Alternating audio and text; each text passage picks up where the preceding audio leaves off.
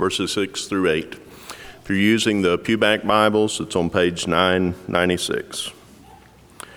For I am already being poured out as a drink offering, and the time of my departure has come.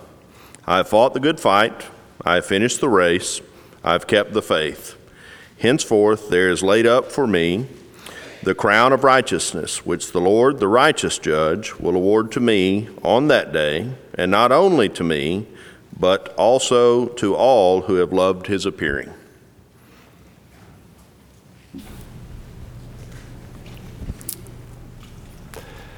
Great to see you this evening. I know a lot of you are used to having handouts for the lesson. I am 99% sure I printed handouts for this lesson tonight, but they have been lost in the shuffle somewhere. My fault, I'm sure, not a problem. But anyway, you guys can listen to a lesson without handouts. It's okay. You can still go to heaven and do that. So we'll figure out what happened. They're probably sitting somewhere, I don't know. Sometimes just contemplate how many different moving parts there are for us here at Katy to conduct one worship service.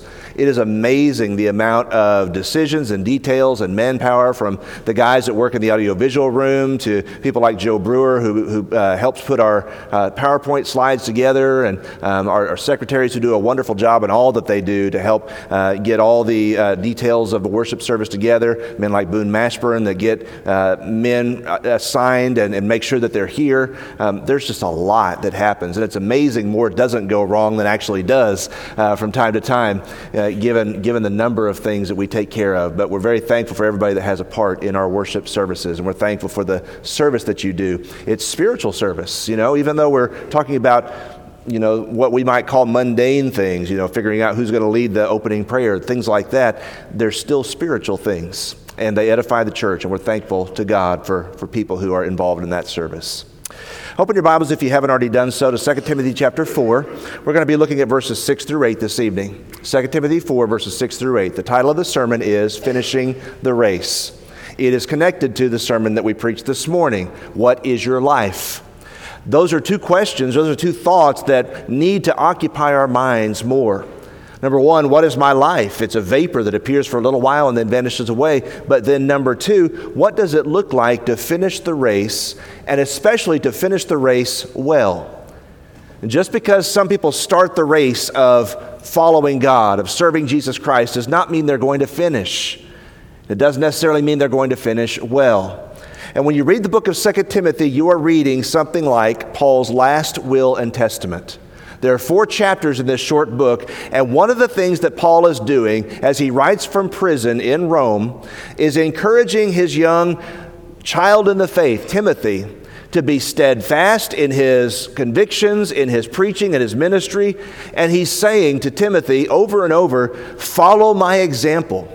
Just to show you what's happening in this book, look at 2 Timothy 1, verse 13. 2 Timothy 1, verse 13. What would you say to somebody? What would you say to your own child if you knew that you were going to die very soon, and you wanted them to be strong in the faith, and you wanted them to hold on to Jesus Christ more than anything else? 2 Timothy 1, verse 13. Hold fast, Timothy, the pattern of sound words which you have heard from me, in faith and love which are in Christ Jesus. That good thing which was committed to you, keep by the Holy Spirit who dwells in us. This you know, all those in Asia have turned away from me. And he goes on and says, the Lord grant mercy to them. When we think about what's happening in Paul's life, he's saying, Timothy, I want to be an example to you. I am a model, a mentor for you, and I want you to follow my example. Turn over to 2 Timothy 3 and look at verse 10. 2 Timothy 3 and verse 10.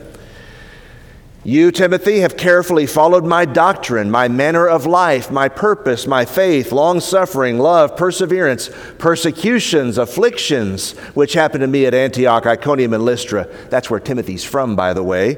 What persecutions I endured, and out of them all the Lord delivered me. And then he goes on and tells Timothy in verse 12, yes, and all who desire to live godly in Christ Jesus will suffer persecution. So he's encouraging Timothy to hold on to his faith, to not give up, to finish well. Because Paul is at the end of his race. He's at the end of his life. And he wants to impart some encouraging and inspired words to this young man. Again, when you look at 2 Timothy 4, I want you to look at verse 5. He's giving some final parting instructions to Timothy about his ministry. And 2 Timothy 4, verse 5, he says, "You, Timothy, be watchful in all things, endure afflictions, do the work of an evangelist, fulfill your ministry." And then you see the connecting word in verse 6, "For." You have it there in your Bible? "For I am already being poured out." Why is he going to talk about himself in verses 6 through 8? Because he's showing Timothy what it looks like to endure afflictions and to finish and fulfill one's ministry. And so what we're reading in 2 Timothy 4, verses 6 through 8, is a picture of what it looks like to finish the race well. With that in mind, let's look at these verses specifically tonight, and let's talk about what Paul says finishing well looks like. Let's read them together first. Starting in verse 6, Paul writes, "For I am already being poured out as a drink offering, and the time of my departure is at hand." He knows he's about to die, and he's talking about his present circumstances in verse 6. If you like taking notes, you can write down present. Then in verse 7, "I have fought the good fight, I have finished the race, I have kept the faith." Notice in verse 7, he's talking about the past. And then in verse 8, he talks about the future. "Finally, henceforth, there is laid up for me the crown of righteousness, which the Lord, the righteous judge, will give to me on that day, and not to me only, but also to all who have loved his appearing." As he thinks about finishing the race, as he thinks about the end of his life, he talks about his present, verse 6, he talks about his past, verse 7, and he talks about his future, verse 8. That's our outline for the lesson this evening. Let's talk first of all, as we think about finishing our race well, let's think about the present in the first place. Notice a couple of words that he uses. He says, "The time of my departure is at hand." You see that word time? It's a word in Greek that has to do with chronology. It has to do with a time, the actual time on the clock, if you will. And the time that Paul is contemplating here in 2 Timothy chapter 4, verse 6 is the close of his life. You know, there are other places in the Bible where Paul was on trial and might have been executed, but he was anticipating that he was going to be released. For example, Philippians chapter 1, verses 19 through 23. Paul was thinking he was probably going to be released from that imprisonment, but now he's in a different imprisonment, and now he knows, I'm not going to escape this one. I'm not going to be released and continue to bear fruit. And so you see this word time being brought up over and over in 2 Timothy. For example, there's going to come a time in the latter times when people depart from the faith, 2 Timothy 3, verse 1, or when people turn away from the truth and have itching ears, 2 Timothy 4, verse 3. He's thinking about the time of his life, the close of his life. And then he says, "I am already being poured out as a drink offering." And that expression may not mean a great deal to us living in Katy, Texas in 2022, but to the people that had a Jewish background, people like Timothy who had grown up with a Jewish family, this meant a great deal because Timothy had seen sacrifices. And there was a drink offering that was offered after the conclusion of a sacrifice. It was the final act. I've got one reference there on the screen behind me, Numbers 15, verse 24. The idea of a drink offering was you would sacrifice a lamb. And this was to make atonement for one's sins, to ask for forgiveness, and to provide a sacrifice that could atone for sin. And then you would take a glass, a cup of wine, and you would pour it out on the sacrifice. This was the last, maybe you want to say, exclamation point on the sacrifice that's being made. And Paul talks about his own life, and here's what he's saying. In my own life, I am that final exclamation point on the sacrifice. He's saying, I am being poured out. And people have thought about what that might mean in Paul's life because one of the things that's been brought up is that Paul was a Roman citizen and he was not going to be crucified. Roman citizens weren't crucified. They didn't do that. The Romans didn't. And so what would have happened to Paul was he would have probably been beheaded. That's what tradition holds.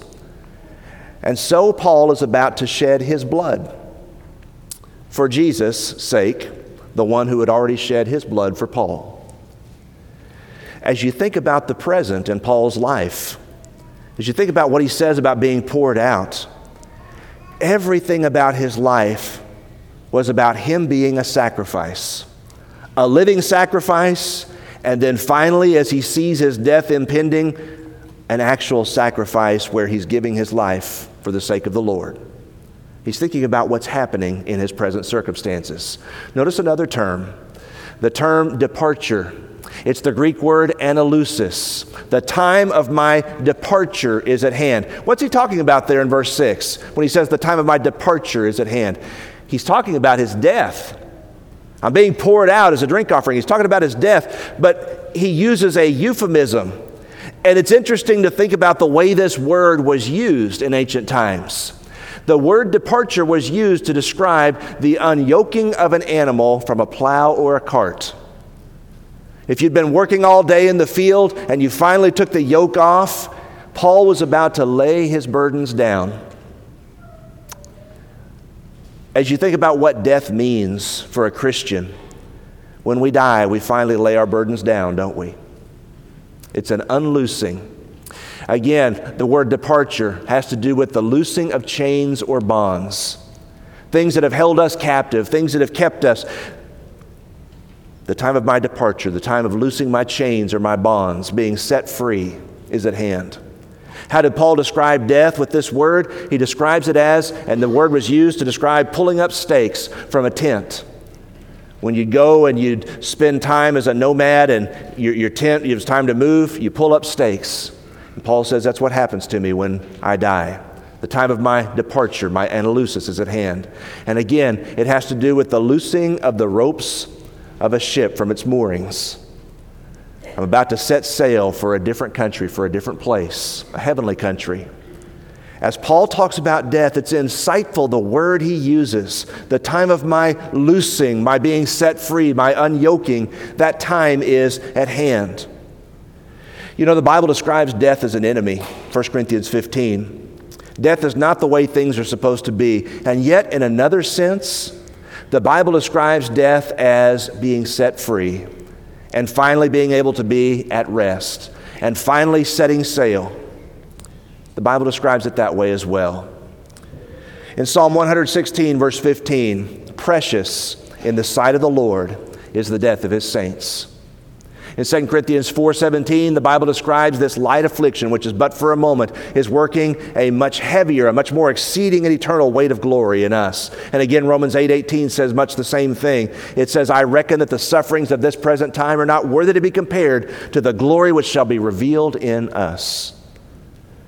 And so as Paul thinks about what's about to happen to him, he's going to go before Caesar and he's going to be executed. He says, the time of my departure is at hand. It's the loosing of the ropes that moor a ship. It's the unyoking of an animal from a plow or cart. You know, when we think about our present, when we think about the time that God has given us, many of these verses we talked about in this morning's lesson as well, teach us, God, to number our days that we might gain a heart of wisdom. Psalm 90, verse 12. Remember how short my time is. Psalm 89, verse 47. And again, the last words of Jesus, Father, into your hands I commit my spirit. Luke 23, verse 46. As Paul thinks about his present, he's showing us what it looks like to finish well. Second, this evening, look at verse 7. What does Paul say about his past? I have fought a good fight. I have finished the course. I have kept the faith. I suspect if you know any verse out of 2 Timothy, it's probably that one. Or if you don't know that one, you probably know 2 Timothy 4, verse 1. Preach the word. Be instant in season and out of season. Famous words, and really they are in lots of ways famous last words. But as you look at Paul's past, I fought a good fight. I finished the course. I've kept the faith. Think about the metaphors that are being used. He talks about boxing, fighting the good fight. He talks about running. I've finished the course. And he talks about holding on to something that's really important. I've kept, I've held on to, I've not let loose of, and I have not done dishonor to the faith. He uses in this verse, in these three expressions, a lot of different ways to talk about what it meant for him to live the Christian life.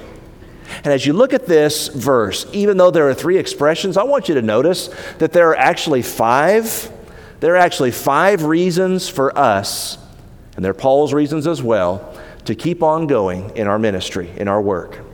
All of us as Christians, 5 reasons. Here they are.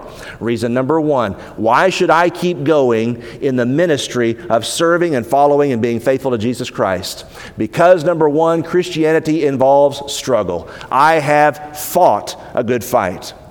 Christianity is not just an easy, comfortable lifestyle for everyone. And if it's always that way for us, probably something's wrong. Paul says, my Christianity, my faithfulness to Jesus has been a struggle. This is a man who stood before people like Felix and Festus and Agrippa and Roman officials, and he's about to stand before Caesar. This is a man who's been in chains and in prisons and in shipwrecks. He's been beaten and left for dead. He's been stoned and left for dead. Paul has been through struggle, and he says, this is the price of serving Jesus. I'm going to keep going because this is what faithfulness to Him is all about. It involves struggle. I have fought the good fight.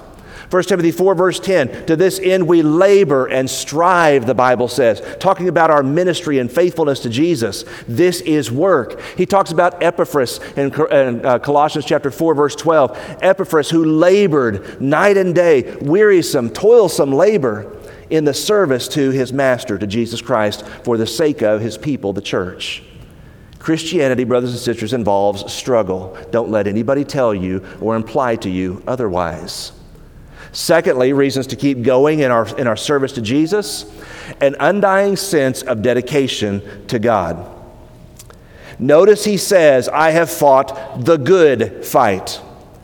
A lot of Christians fight, but they don't fight the good fight. There are fights and battles and challenges that the Lord expects us to stand up and be part of. But I'll tell you something, there are a lot of challenges and battles that are better left alone. Learn to pick your battles wisely, because if you don't, all you'll ever do is be fighting. And Jesus said, blessed are the peacemakers, for they shall be called the sons of God. Matthew 5 verse 9. Paul says, I've got an undying sense of dedication to God. When Paul stood up, when he had a backbone, when he had conviction, it was because of his dedication and his devotion to his Father.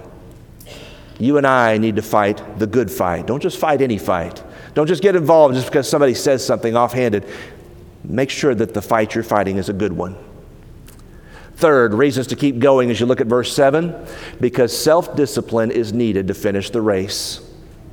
Acts 20, verse 24. Just put your finger there in 2 Timothy 4 and turn over to Acts 20 and look at verse 24. As Paul meets with the Ephesian elders and he's saying some farewell words to them at an earlier time in his life, he says some things to them that remind them that he's been an example to them as well. In Acts chapter 20, verse 24, here's what he says. The Holy Spirit, verse 23, is testifying in every city that chains and tribulations await me, but none of these things move me, Acts 20:24, nor do I count my life dear to myself, so that I may finish my race with joy, and the ministry which I received from the Lord Jesus to testify to the gospel of the grace of God. Here is a man who is all about running a race. And it requires self-discipline to stay on course, to not be distracted by worldly things, to not be distracted by all kinds of lesser things, but to run the race and to run it with joy. That's what Paul was all about. And he realized that self-discipline was needed, self-control. We can become consumed by a lot of things. We can become consumed by the desire for pleasures and all kinds of comforts in life, but we can also become consumed, brothers and sisters, by worry and by anxiety and by stress. We can become consumed by those things as well, and we can end up getting off course and leaving the race without some self-discipline in our lives. Look, if you would, just down as you're looking back at 2 Timothy, look at chapter 4, verse 10. 2 Timothy 4, verse 10. I don't believe it's a coincidence that this passage is so close to what Paul's saying in verse 7. In 2 Timothy 4, verse 10, Demas, that was a Christian brother, has forsaken me, having loved this present world, and he's departed for Thessalonica. Demas has forsaken me. What was wrong with Demas? Demas didn't have the self-discipline that was needed to finish the race. Reasons to keep going in our service to Jesus Christ. Number 4, because we treasure time and opportunities in ministry. I have kept the faith. You know, there are a couple of different ideas about what that expression means, I've kept the faith. It can mean I have been faithful personally to Jesus Christ. It can mean that. More likely what it means is he's talking about the faith, the objective body of truth, the gospel, the message that's been delivered once for all to the saints, Jude verse 3. I have held on to the faith, and I have not compromised the Scripture. I have not compromised the message that I've received from God, the gospel that Jesus has entrusted me with. And I've been given so many opportunities and so many different ways to serve Jesus Christ in my ministry. I'm thankful for those things. You and I, wherever we are in life, we ought to be looking for opportunities. Even in our challenges and difficulties, where is there an opportunity to serve the Lord? Treasure those things. Why should I be faithful to Jesus Christ? Because we realize what God has entrusted to us, His Word, the faith.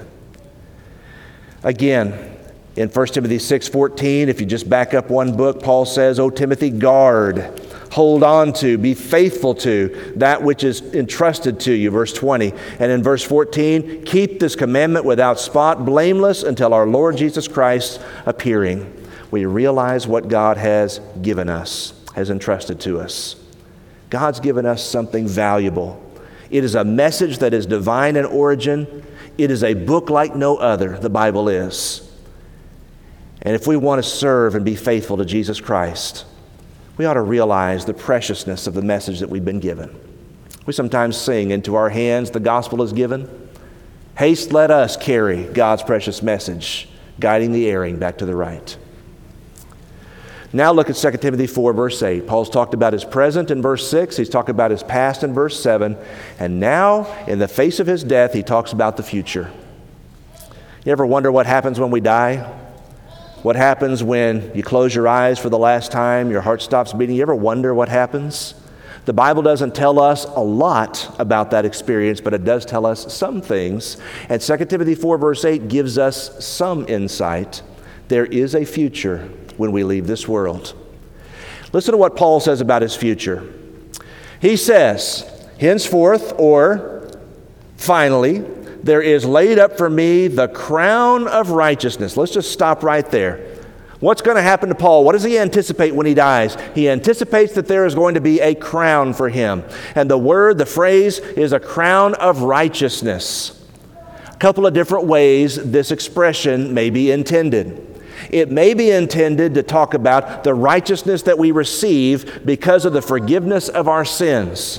That is to say, when God removes our sins from us, finally, the crown of righteousness is given to Paul, and there's never going to be any more sin in his life. There's never any more need for God to cleanse him of his sin, a crown of righteousness in that sense.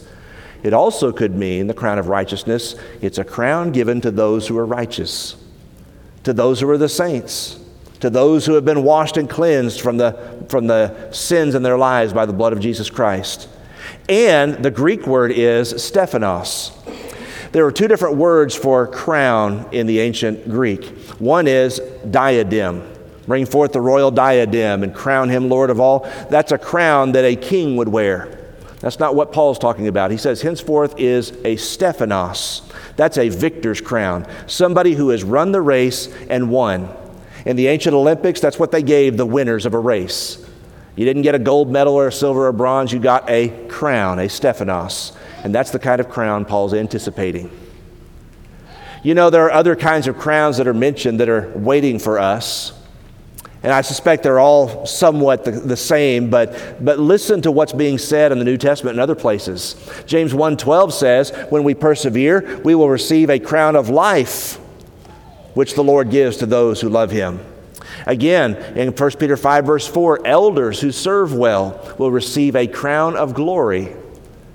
It's interesting that there are special rewards that are spoken of for those who serve well as shepherds, as elders in the Lord's church. And again, Paul talked about his brethren in Thessalonica, and he said, "You, brethren, are our glory and our crown." 1 Thessalonians 2:19, our crown. So the people that Paul had taught and converted, those people, he said, "You're a crown for me."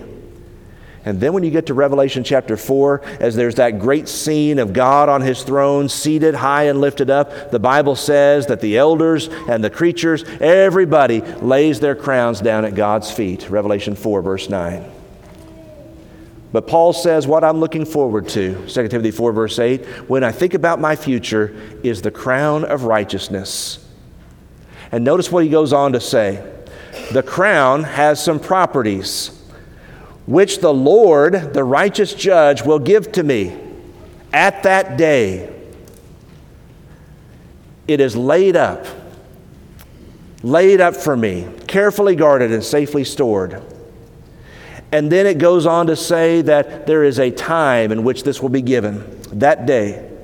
When you read 2 Timothy chapter 1 verse 12, chapter 1 verse 18, and chapter 4 verse 8, there are references in this book to that day. He's thinking about the day in which God will judge the world in righteousness, Acts chapter 17 verse 31.